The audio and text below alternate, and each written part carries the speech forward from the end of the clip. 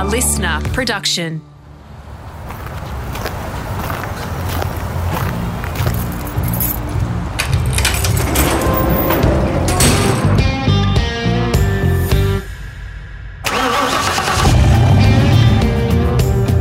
I'm automotive commentator and journalist Greg Rust, and this is Rusty's Garage.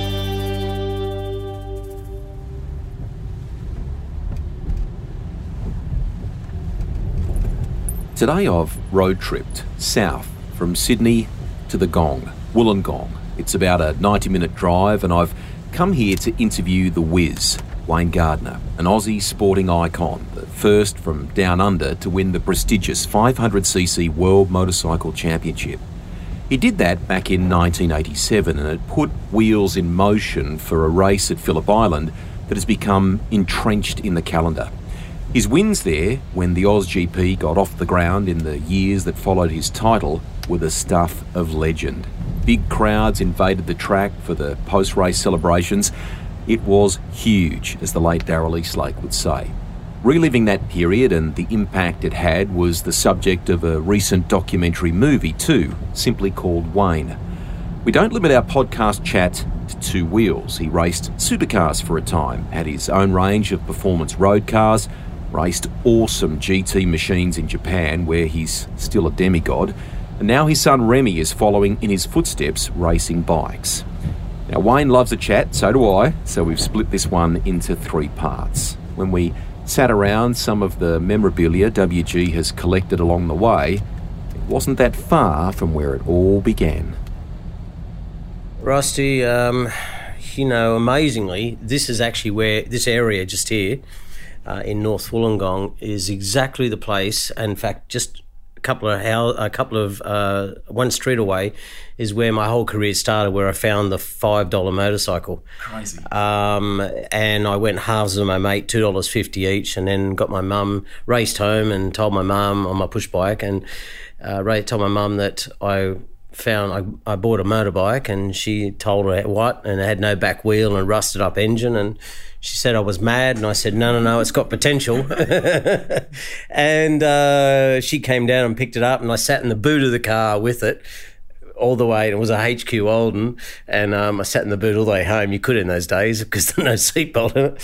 And I love that thing to death, that bike. And my mate's father was an engineer, and he worked at Vernier's Engineering in Wollongong. And his name, and Barry was my business partner, as you could call it.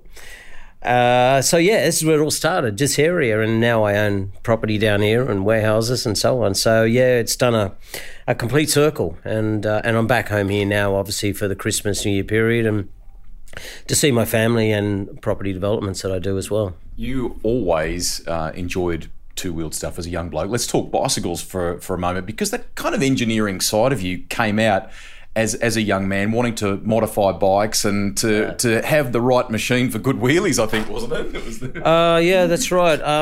Look, I've always thought a little differently. I've been, I suppose, I have an entrepreneurial brain or feeling for it. In fact, it all started when I was a little kid, apparently. Every toy that my mum and dad gave me, whether it was Lego or whether it was, or whatever they gave me in toys, I'd pull them apart, first thing is, to see how it worked.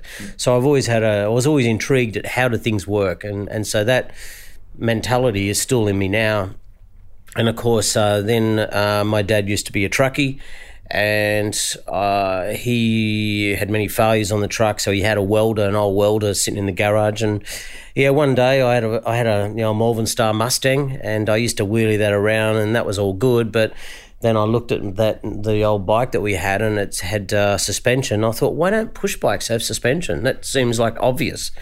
So it was never heard of then. It was the first time. So I got the hacksaw out and the welder and made up a swinging arm for it, and took the shocks off my motorbike and put it on my push bike. I took one shock off and made a monoshock out of it, because I realised that it's only a light bicycle. And it worked perfect, and everyone said, wow, where'd you buy that? I said, no, I made it. So that entrepreneurial thinking has started at the age of 13. So, and then, of course, I think then I designed gloves for manufacturers, having the built-in protection of carbon fibre pieces because I had broken fingers and things like that, so I really wanted to fix that. Then I designed boots after breaking my leg that were more solid and more strict. But the big problem in that era of the 80s and 90s was that the technology hadn't caught up to my ideas. Mm-hmm. So, but now if you look at all the latest Alpine Stars and some of these big manufacturers now, they're all using that style of stuff. So you can see that I was really a forward thinker. And every time I see a problem, I always try to engineer something to fix it.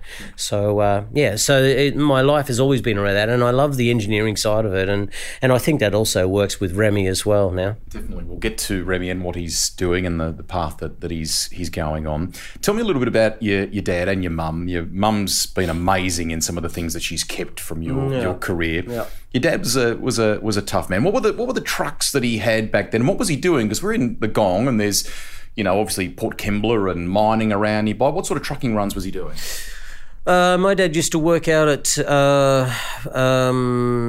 Albion Park. They've got some quarries there, Cleary's and Farley and Lewis, if I remember back then. My dad used to drive an old international truck, cab over style, and a tipper truck. So he'd cart, road base and, general gravel, sand, whatever. He also did then the coal runs. He was driving coal trucks here in Wollongong from up over the top of the mountain here down to the port. So my dad's done a lot of truck driving, but mostly just local stuff, not so much national or down to other states. He's done it a few times, but mostly just carting, tipper trucks, type style trucks. So, and I used to love it. I used to go to work with him, and that's where the passion for the motoring has come from, where engines, and so I'm a big truck fan. I love big trucks and buses and anything that's right up to earth moving equipment. So I'm like the kid in a toy shop, when it comes to those sorts of things. And that passion and that engineering sense of me when I was young has just come forward. And when I had my farm, I had a bulldozer down there, and I had excavators and toys, and that's why I'm doing also the building trade and property development, because I love getting out there in an excavator and digging holes and making stuff, but it's on a big scale now. So it's kind of all these things that I love doing. It's now part of my life and my business. Yeah, it's melded together. So from that $5 motorcycle, what transpired? Was it a case of you terrorising the back streets? How did you then morph into motorsport and things like that?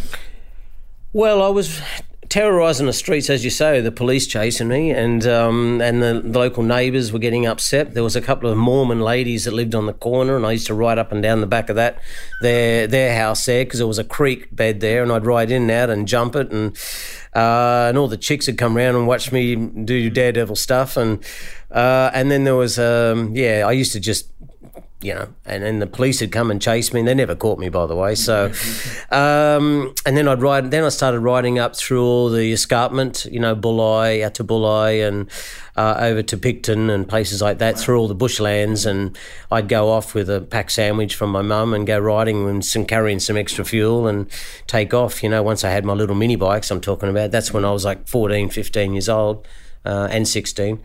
And then I bumped into a guy called Dave Horton, and his son was riding up in the mountains as well. And he said, my dad takes me racing. Do you want to come racing? And I went, I've never raced. I don't know what to do. My bike's not good enough. He said, just come and have fun. So they held the first race I did was up at Picton at the airport.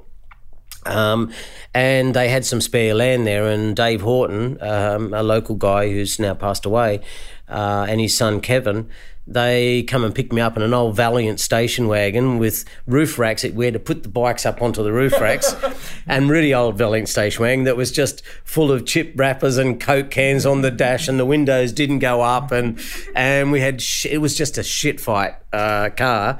But we all put on, and all got our bikes on there and on the roof and on the back, and bikes hanging off this thing everywhere, and clapped old thing, didn't even go into top gear. He was driving along and to keep changing it down a gear. And we went up there, and the first mini bike race was a father and son race. Fantastic.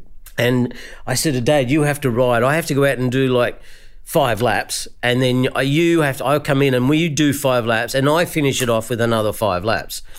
Yeah, okay. I said, oh, good. Well, here's the helmet. Right, get ready. Here we go. And so I go out and race. I've come in like, in the top few guys front. And I said, quick, Dad, jump on.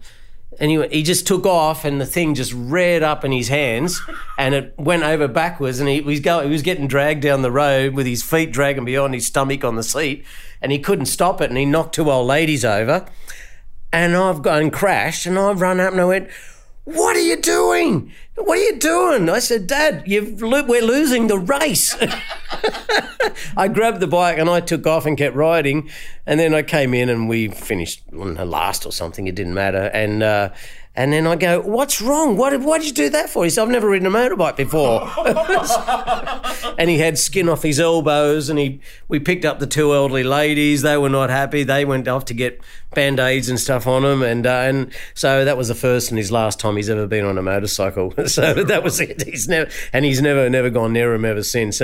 But my mum's always been there to cheer me on. But my dad was always a bit scared and intimidated by them, worried for my life, so. They're both beautiful people, but different people, aren't they, mate, in the way that they've nurtured and driven you, shall we say? Yes, they're totally different. My mum's, the ultimate supportive, go get 'em, you can do it, son, pat me on the back, and big enough is never enough, you know what I mean, and believed in my ability. And my dad was very, he's a pessimist and super cautious, and so I had mum as go get 'em and an optimist and knock 'em dead and never give up, and my dad was going, oh, I wouldn't do that if I was you, and that's a dangerous sport, and stay home. I'd like you to give it up, and or you can't build this, and because you won't make that work. And so I actually use that as fuel for my fire, because I really wanted to prove my dad wrong, that I could do it, and out of that pessimistic way, it fueled my urge to prove him wrong.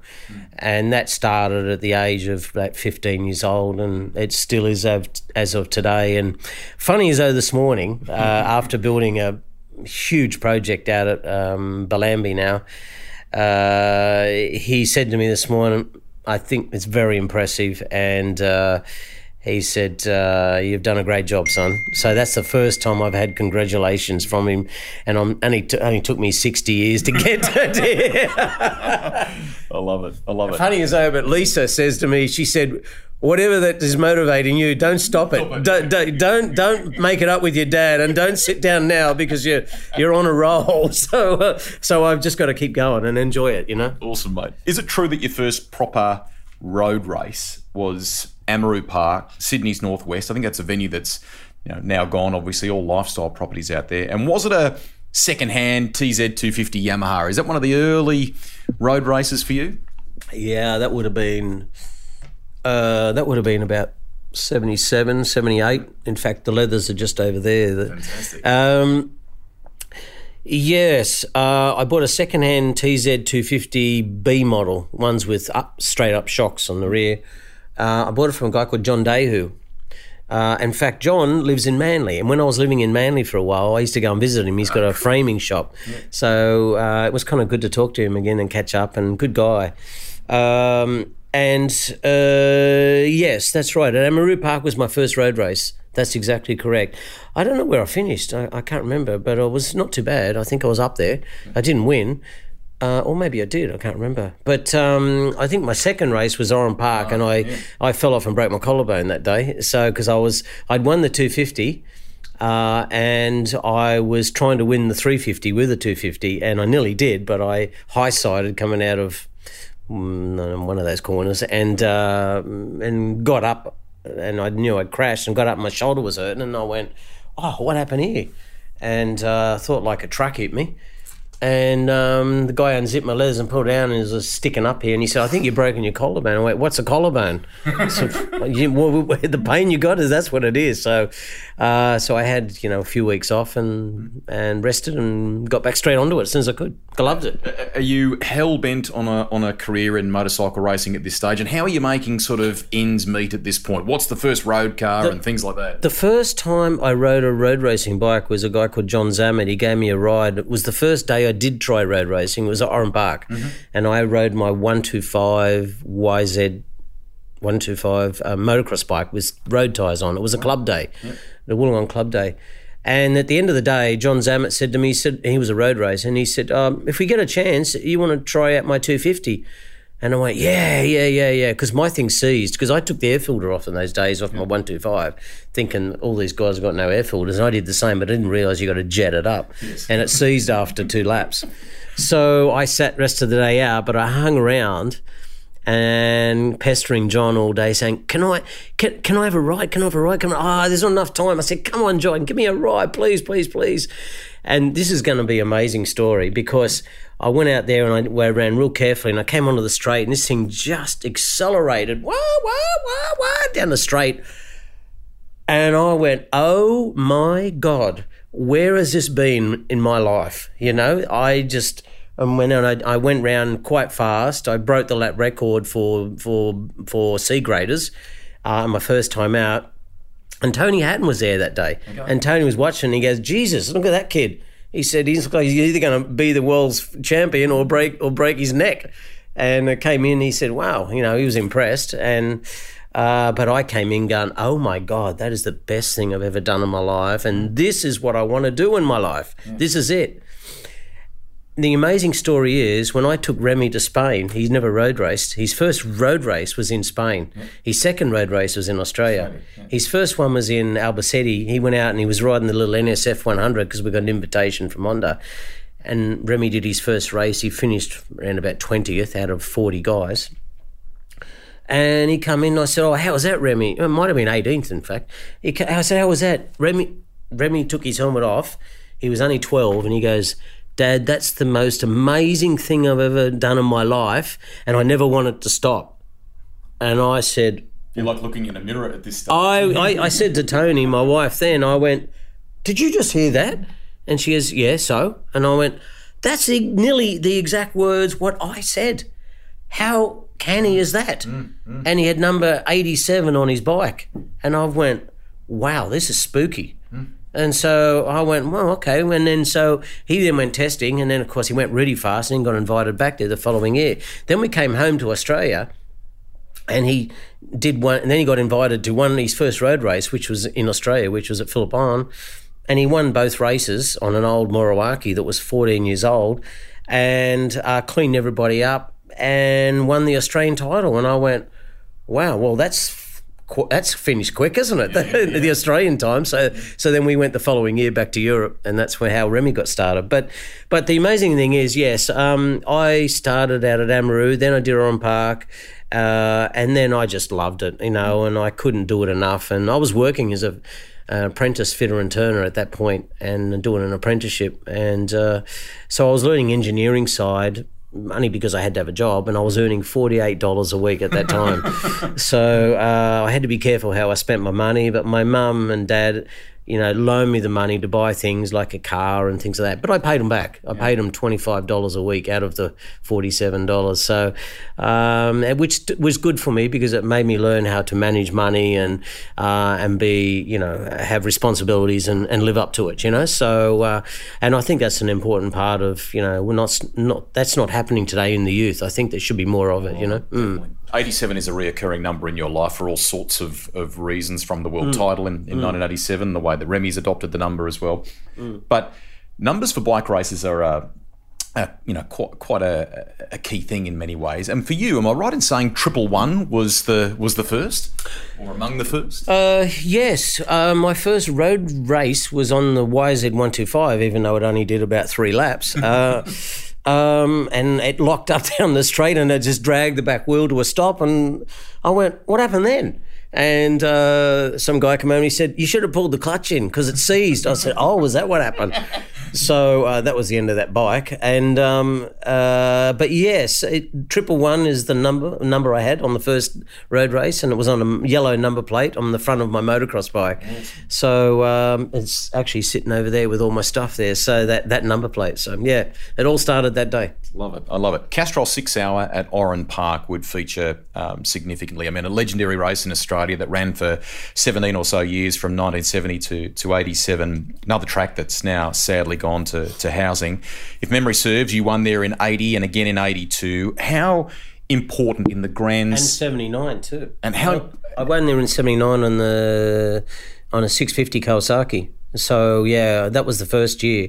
In the second class, the 750 class or something. So I rode with, I think it was John Pace, I think at that time. So was it, or I can't remember. How important in the grand scheme of things was that race on that path for you? Yeah, look, I was only obsessed with riding road racing bikes, and I was travelling around Australia. I was working, but I'd drive after work Friday night and drive to Queensland, arrive in the morning.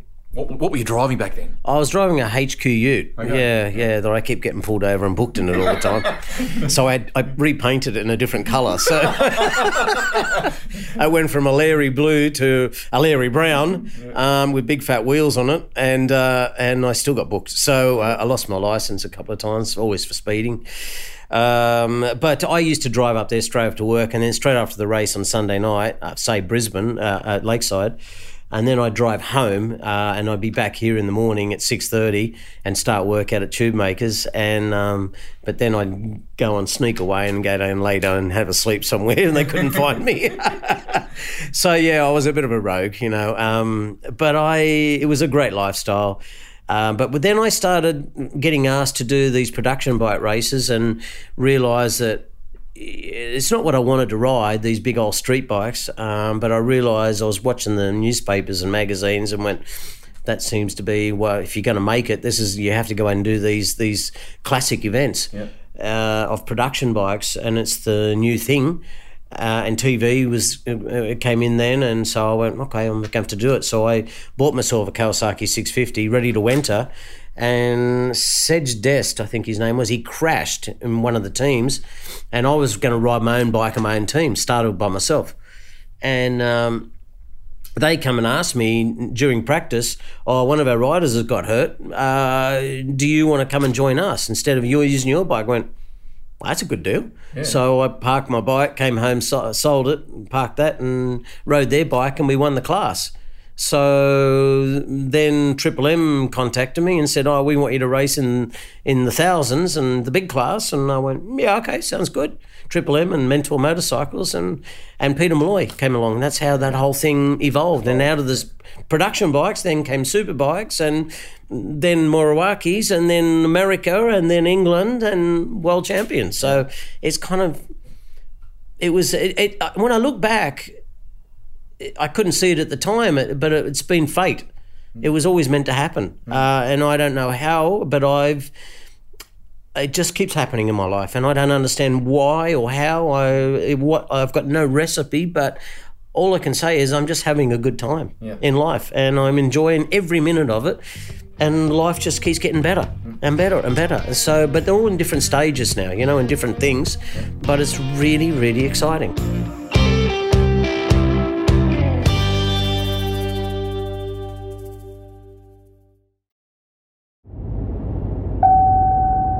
WG, isn't it interesting how that also looks like an abbreviation for Wollongong?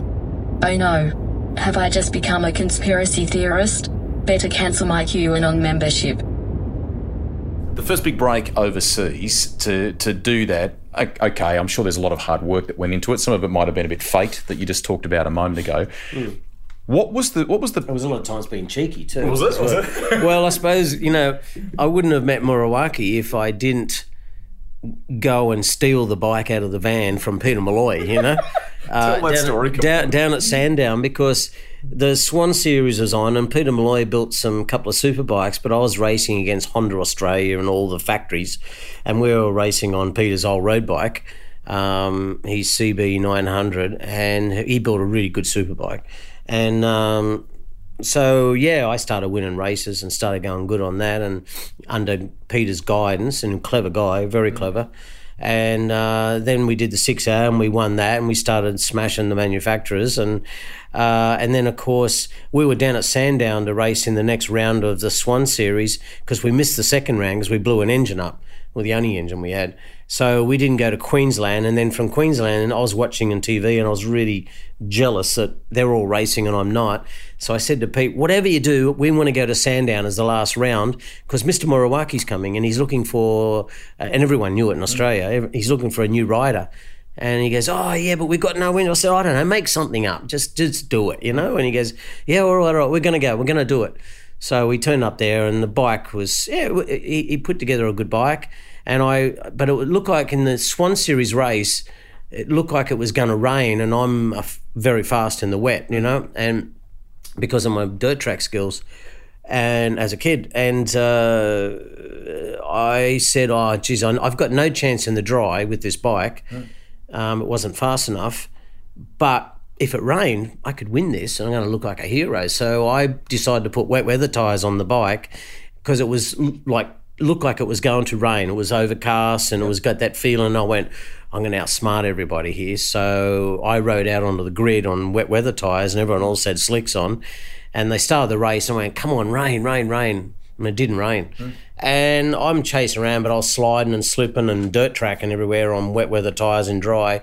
If it had a rain, I would have pissed it in, you know? So anyway, I put the bike away. Sorry, bad choice, the tyre, but it was a gamble. Yep. And Pete locked the van up, put it in there. That Swan Series race was over. And he wandered off, and I didn't know where he went, but he was up on the grandstand drinking beer and talking to people and talking with Mal Pittman. Yep. And people like that. And I was downstairs, and it starts piercing down rain. And you know, half an hour too late. And then I hear him calling on the antenna, the Ballad's PA system. They're going, all contestants for the Australia Unlimited Championship race, come to the grid now. It's raining and we better hurry up. And I went, Unlimited Championship? I'm not entered in this. And they said, hey, please hurry, you know, the race is going to start. So I run around and I had my mate there and I said, Malcolm, where's Pete? He goes, I don't know. Go and find him. He come running back and he said, I can't find him. I said, okay, give me a screwdriver. So we broke the lock of the car, got the doors open and I got my leathers out of his Bedford van and we put my leathers on and we pulled the bike out and unplugged it, put some fuel in it. He push started me and I rode out and lined up on the grid. I wasn't even entered in the race. Mega. And I lined up on the front row. Yeah. Of course I do. And it was pissing down rain and they were in a frenzy and they didn't even count who was out there or what was there on the grid. And it was a perfect situation to get away with it. And I just lined up and the flag goes and I just disappeared. I just took off and just went and rode off into the distance and won by 30-something seconds. And as I'm riding around and it starts getting dried out and Pete said, he's sitting up in the grandstand and he's talking to me and he said, oh, what tyres is Wayne on now? And he goes, no, Wayne's downstairs. He said, well, who's that? And he's going, that fucking little asshole, you know. And so I went on to win it by a long shot. And then I had to come back to the start-finish and I was standing there and they put the garland round me. Fantastic. Put the garland around my neck and gave me this big silver dish, which is upstairs. I've still got that. And they gave it to me and then I turned around and I did a little, thank you, thank Peter Malloy's sponsors, whatever, because it had stopped raining then. And then I look around and here comes Pete Malloy, you know, they call him Grump, and he come walking up and, oh, God, he was angry. And he comes up and I went... He goes, you fucking to me, and I went, here, Pete, this is yours. I pushed the silver dish into his chest. He went, oh. It was fucking unbelievable, mate. That was unbelievable. I love you. It's great. He said, incredible, but don't ever steal my bike again, you little asshole. We never forget that day. That was just one of those special moments. And then we took the bike away, put it back in there, and we had having a beer. And then Graham Crosby come up to me and said, I'm Graham Crosby, blah, blah, blah, blah, blah. He said, Mr. Moriwaki wants to meet you. I said, oh, really? I said, yeah, he wants to meet you. So he came over there, he didn't speak much English, and I said, hello, and how are you? And he goes, oh, you're very fast, Wayne son, you know? And I said, oh, yeah, yakety yak. He said, So we met and had a beer and chat, and he wandered off, and then Crozzo went back to New Zealand, and then about a month later I had a phone call from Crozzo saying, Mr. Moriwaki's contacted me. He wants to know, do you want to go to Daytona in 1981 in February? And I went, let me think about it. Yes. And, of course, I told Peter Malloy, and he goes, that's unbelievable. Let's do it. So I said, come with me, Pete, Yep. So we went to Daytona. I met Moriwaki over there again and Crosby, and I raced at Daytona, and I finished fourth in my first time out on a private bike, and loved it. I was up on the bank, and it was really difficult to learn, get up high on the banks, but I had a great time. And then I met Roger Marshall, my teammate, and then they were supposed to sell the Moriwaki at that point in America to get rid of it. Sorry. And but they couldn't sell it. So then Mr. Moriwaki said, well, where are you going now? I said, I'm going back to Australia with Pete Malloy. I'm going to race a superbike in Australia. Oh, why don't you do one race in one event in England? And if I send the bike to England because we can't sell it. I went, will you go? And I went, yeah, okay. Why not? So I flew then instead of going back, Pete went home. Pete went back to Australia. And I said, I'll be back soon, Pete. I'll go and do one race in England. It'll be a good experience. So I go over there, and I stay with Roger Marshall, my teammate, and he only lived locally near Cadwell Park. It was a race, and we went around the car many times and taught me the circuit, and he's a bit of an expert there. And I got this big old naked bike, American superbike, against all the Ron Haslams and Mick Grants and Graham Crosby and all these legendary riders. And I went out and I was practicing, and I was quick, and then I think I qualified on the second row, and during the race I just kept doing my thing, and then I kept looking behind. There was people catching me, and I kept pushing harder and harder and harder, and I caught up to Crosby, who was leading the race, and I went, hurry up, Cros, because Dave Potter's coming. Please, he's my boss, Yep. Graham Crosby owns Moriwaki UK. Yeah. So I've gone, come on, Cros, come on. I went, I'm going to lose second here. So I went, I know what to do. I'm going to pass Crozzo, and then he'll beat me over the line for sure. So I passed Crozzo, and I just keep into it with about 2 or 3 laps to go. And I looked behind, and they're right behind me, and I went over the line, and I won the race. Right next to me was Crozzo and Dave Potter, and I won my first race in the UK on the Moriwaki bike, and Crozzo was super happy, and Moriwaki was crying. I was crying, and I said, quick, go and ring your mum and your dad. So I went and rang them, and it was a special moment. And then I didn't win too many more races, but I was always up in the top guy. And then I started doing wheelies around the place and put on a showman when I didn't have the bike. The equipment wasn't good enough, Yeah. So that got me noticed by Honda and Suzuki and Yamaha, and then they were bidding for me. I ended up staying in the UK and racing then. They went, you're leading the championship, you have to stay now. And I went, okay, well, I'll stay in England now. I had to ring Pete, and I said, mate, not coming. I'm not coming home. He goes, you effing this and effing that. I'm building bikes for you. Sorry, Pete, sorry. But he goes, mate, it's a great opportunity, take it. He said, I'll get another rider. Yep. You're going to kill it. And I won, and he goes, mate, amazing, good luck, and I'll see you back when you get back here later this year. And I went, okay. So I ended up staying there and racing in the UK, and ended up getting a factory contract then with Honda for 1982. So Cross has been on the podcast before, a great guest, great character, and he's sort of regaled some of the great Moriwaki stories. I'm glad that you've brought up the connection then and the beginnings of it with Honda in a factory sense. Being in the UK and racing there did also eventually open up the door to race at Grand Prix level for you, didn't it? To go to your first one at the Dutch TT. Well, yes. I mean, when I had Yamaha, Suzuki and Honda wanting me to race in the UK, that was the opening, the back door into the factory teams. And with a manufacturer, so I knew I had to do. I had more to learn, but I realised that at that time Freddie Spencer was with Honda and they were winning and 2 strokes, and I went, that's what I want to do. I want to go and race GPs. That's my ultimate goal. So it was always my goal. From when I left the shores here to becoming a world champion, and so in Grand Prix. So I seen the British scene as a necessary tool to go through to get in the back door, and then Honda. then once I started winning all the races in the UK, then started sending me around to Malaysia and all these other races, and I was and then they were taking me to Japan, and then 8-hour races, and then I had a really good alignment then with the manufacturer, with Honda in Japan and HRC. So then Rothmans came along, and then of course I was doing my first 7 GPs I paid for myself. Did you? Yes, I did, yes. Because Honda wouldn't... They gave me the bike, and Honda would give... Dunlop would give me the tyres. And my very first GP, for example, was the Dutch, with the Uncini accident. Yes. I was paying for those races myself because I looked at the prize money, and Honda said they wouldn't give any money towards it. But if I paid the costs of the travel and the truck and the...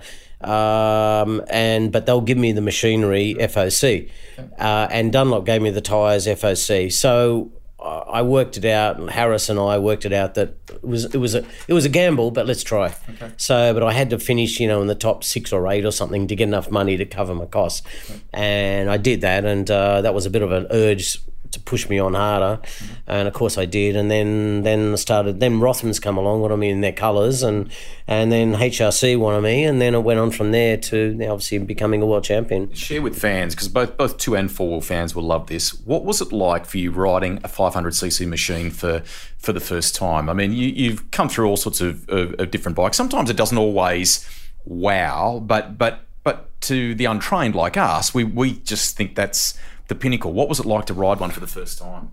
Well, the words I said when I first tried road racing, it was, oh my God, where has this been? It was exactly the same words. It's like at another level. And I went, Jesus, these things are fast, and they stop on a dime too because they're light. And I went, this is amazing. The thrill of something that's got, 2 horsepower per kilo. Don't forget, think about that. Per kilo of the bike and the rider together, you had 2 horsepower per kilo. Yep. So, in other words, that's a bit like driving a car that's, call it 2,000 kilos, we'll call it average. That's like having 4,000 horsepower. Yeah, in your car. Power to weight is mighty. It's unbelievable. So the acceleration and the braking component, because they're so light, you can stop them on a dime, was hard to take in, and it was very difficult to ride because you open the throttle, if you open a throttle too early, and just that millimetre open too early, mate, you're in the weeds, and you're all banged up and hurting, because the horse side you off. So it's a tricky bike to ride, but it also was thrilling because it is tricky. Is how do I get the best out of this? And that was the challenge, and that's why I didn't realise how fast and how good until these guys were, until I joined with Freddie Spencer.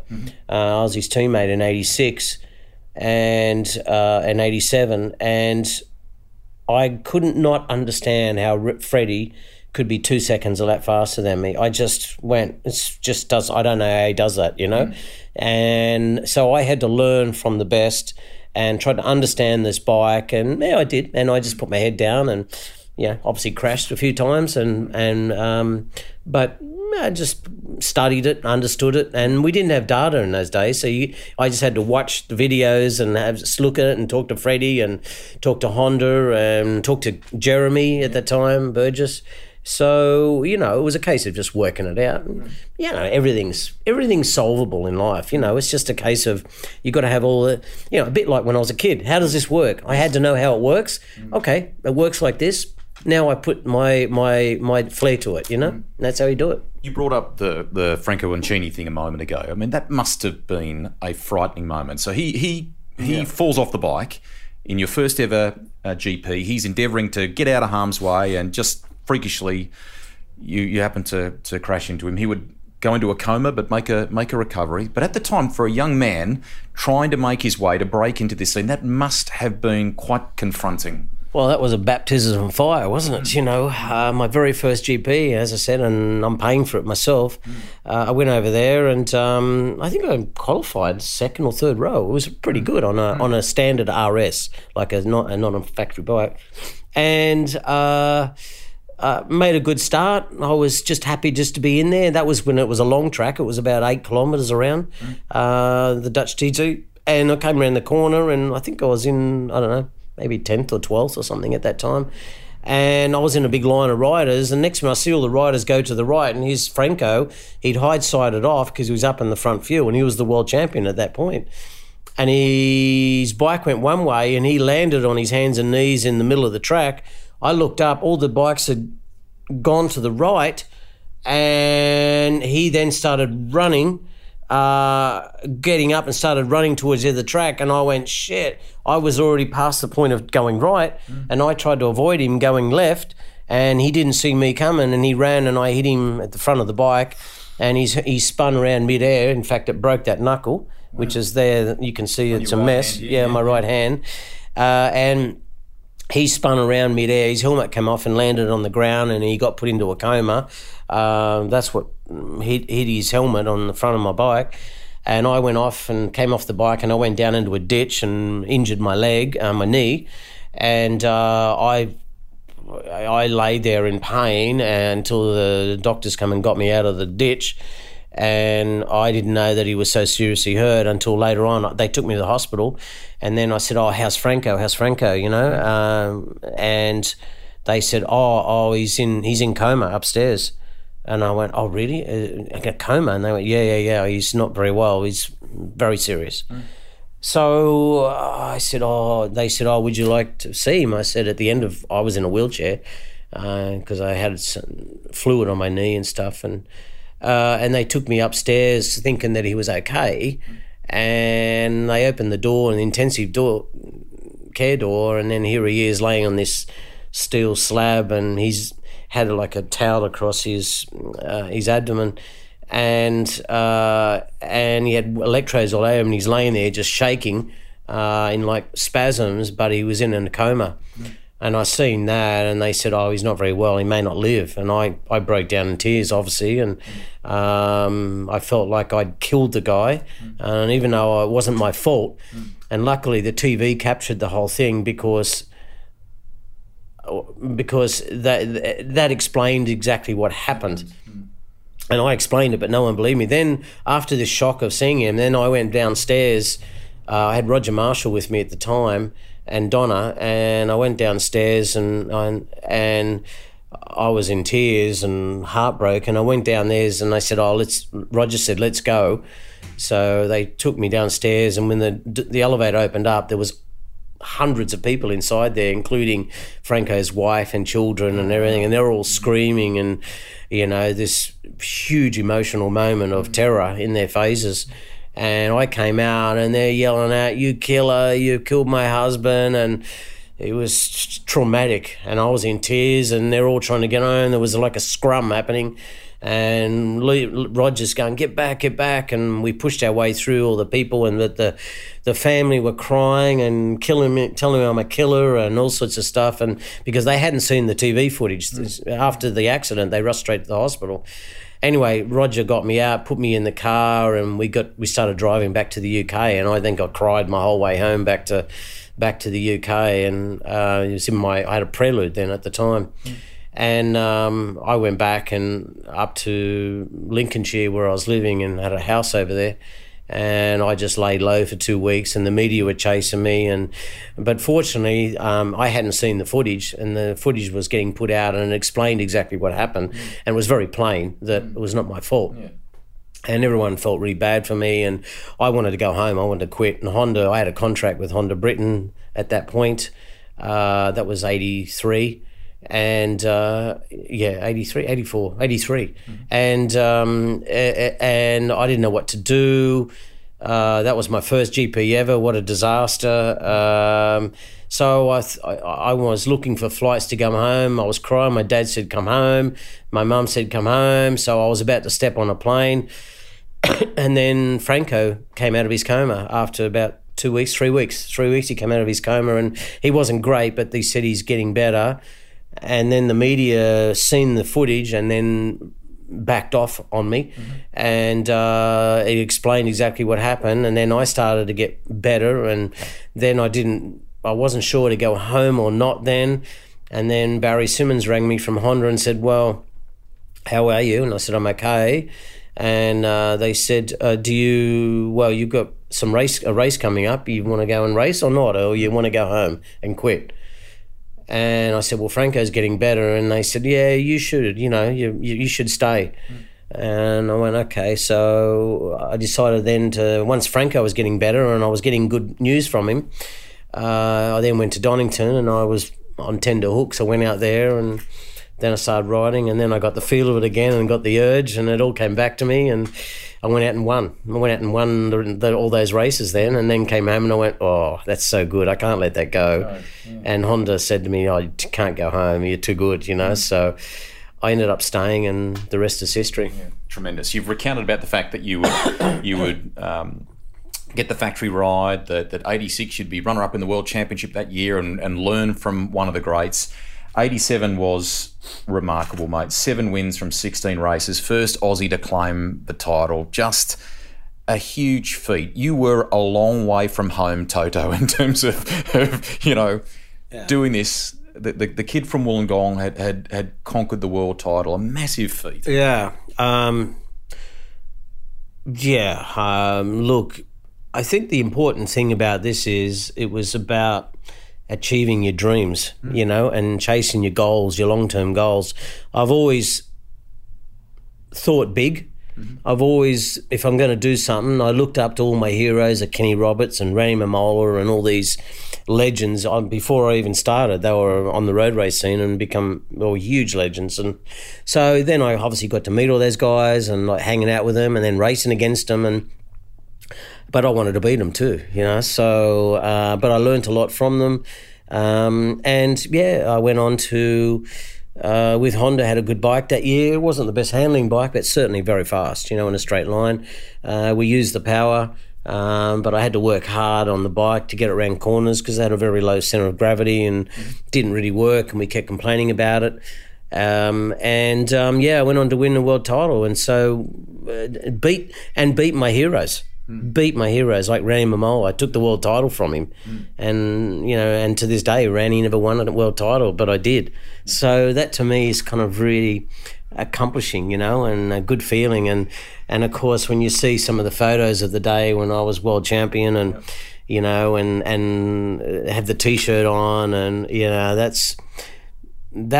was hard to believe, but it happened. It was true. It happened in real life. And that's why my book came out, and it was called Dreams Do Come True.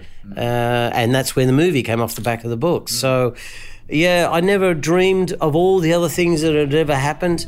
At the end of the day I'm finding that first bike. I was just inquisitive, and I wanted to go out and ride and learn, and I'm very competitive, and I wanted to give it my best shot. And if this is my shot in life, this is what I'm good at, I'm going to make the most of it. And I did.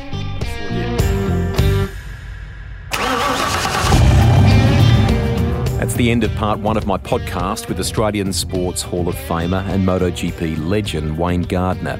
Now, because he kindly gave us so much of his time before heading back to Europe, we have split this chat into 3 parts. We don't often do that. Parts 2 and 3 are good to go for you to enjoy right now. So head back to the library and hit the start button. In those parts, we cover why loyalty stopped him winning more 500cc world titles to touring cars, GT cars and more. You will love it.